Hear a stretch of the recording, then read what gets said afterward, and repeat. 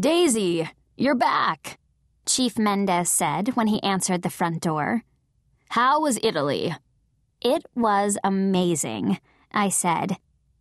My mom had taken all of the Giordano women, which means my sisters, Rose and Poppy, and our grandma Giordano, on a surprise vacation to Italy as soon as school let out. I think part of the reason for the trip had been that Poppy, who'd recently had a rather unusual breakup, had been moping around graveyards instead of celebrating her recent graduation from Nightshade High. I suppose that's just the way things went when your first serious boyfriend was a ghost. Ryan's not here, the chief continued. He's not, I said, disappointed. I hadn't seen my boyfriend in 3 weeks, and as glorious as the trip had been, I was glad to be back home in Nightshade. He's at football practice, Ryan's dad continued. Why don't you head on over there and surprise him? He didn't think you were coming back until tomorrow. We took an earlier flight and got back late last night, I said. But football started already? So early?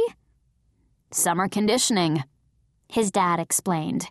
Coach Wolf is pushing to get us into the division playoffs this year.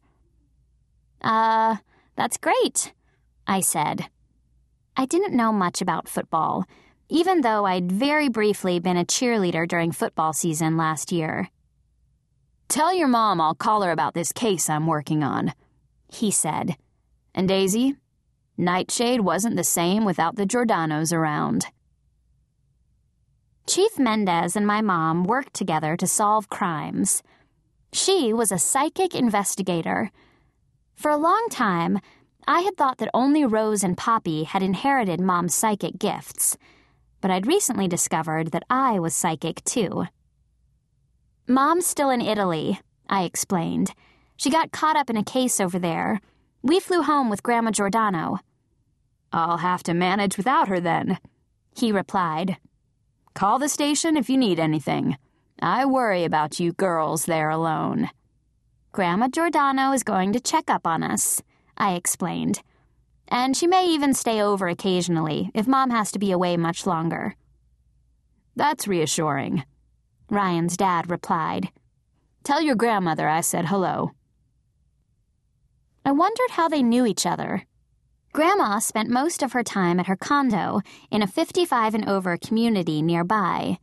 That is, when she wasn't volunteering for a myriad of charity functions. But Nightshade was a small town. Everyone knew everyone, at least to say hello. See you later. I'd managed to bribe Poppy into letting me have the car, so I decided to head to the school to track down Ryan. When I pulled up, a group of players were running drills on the football field.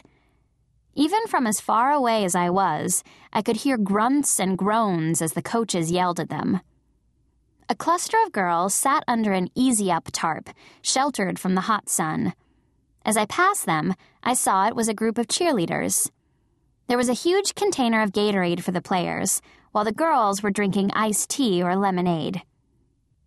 My friend Samantha Devereaux bounded over. Daisy, you're back. How was Italy?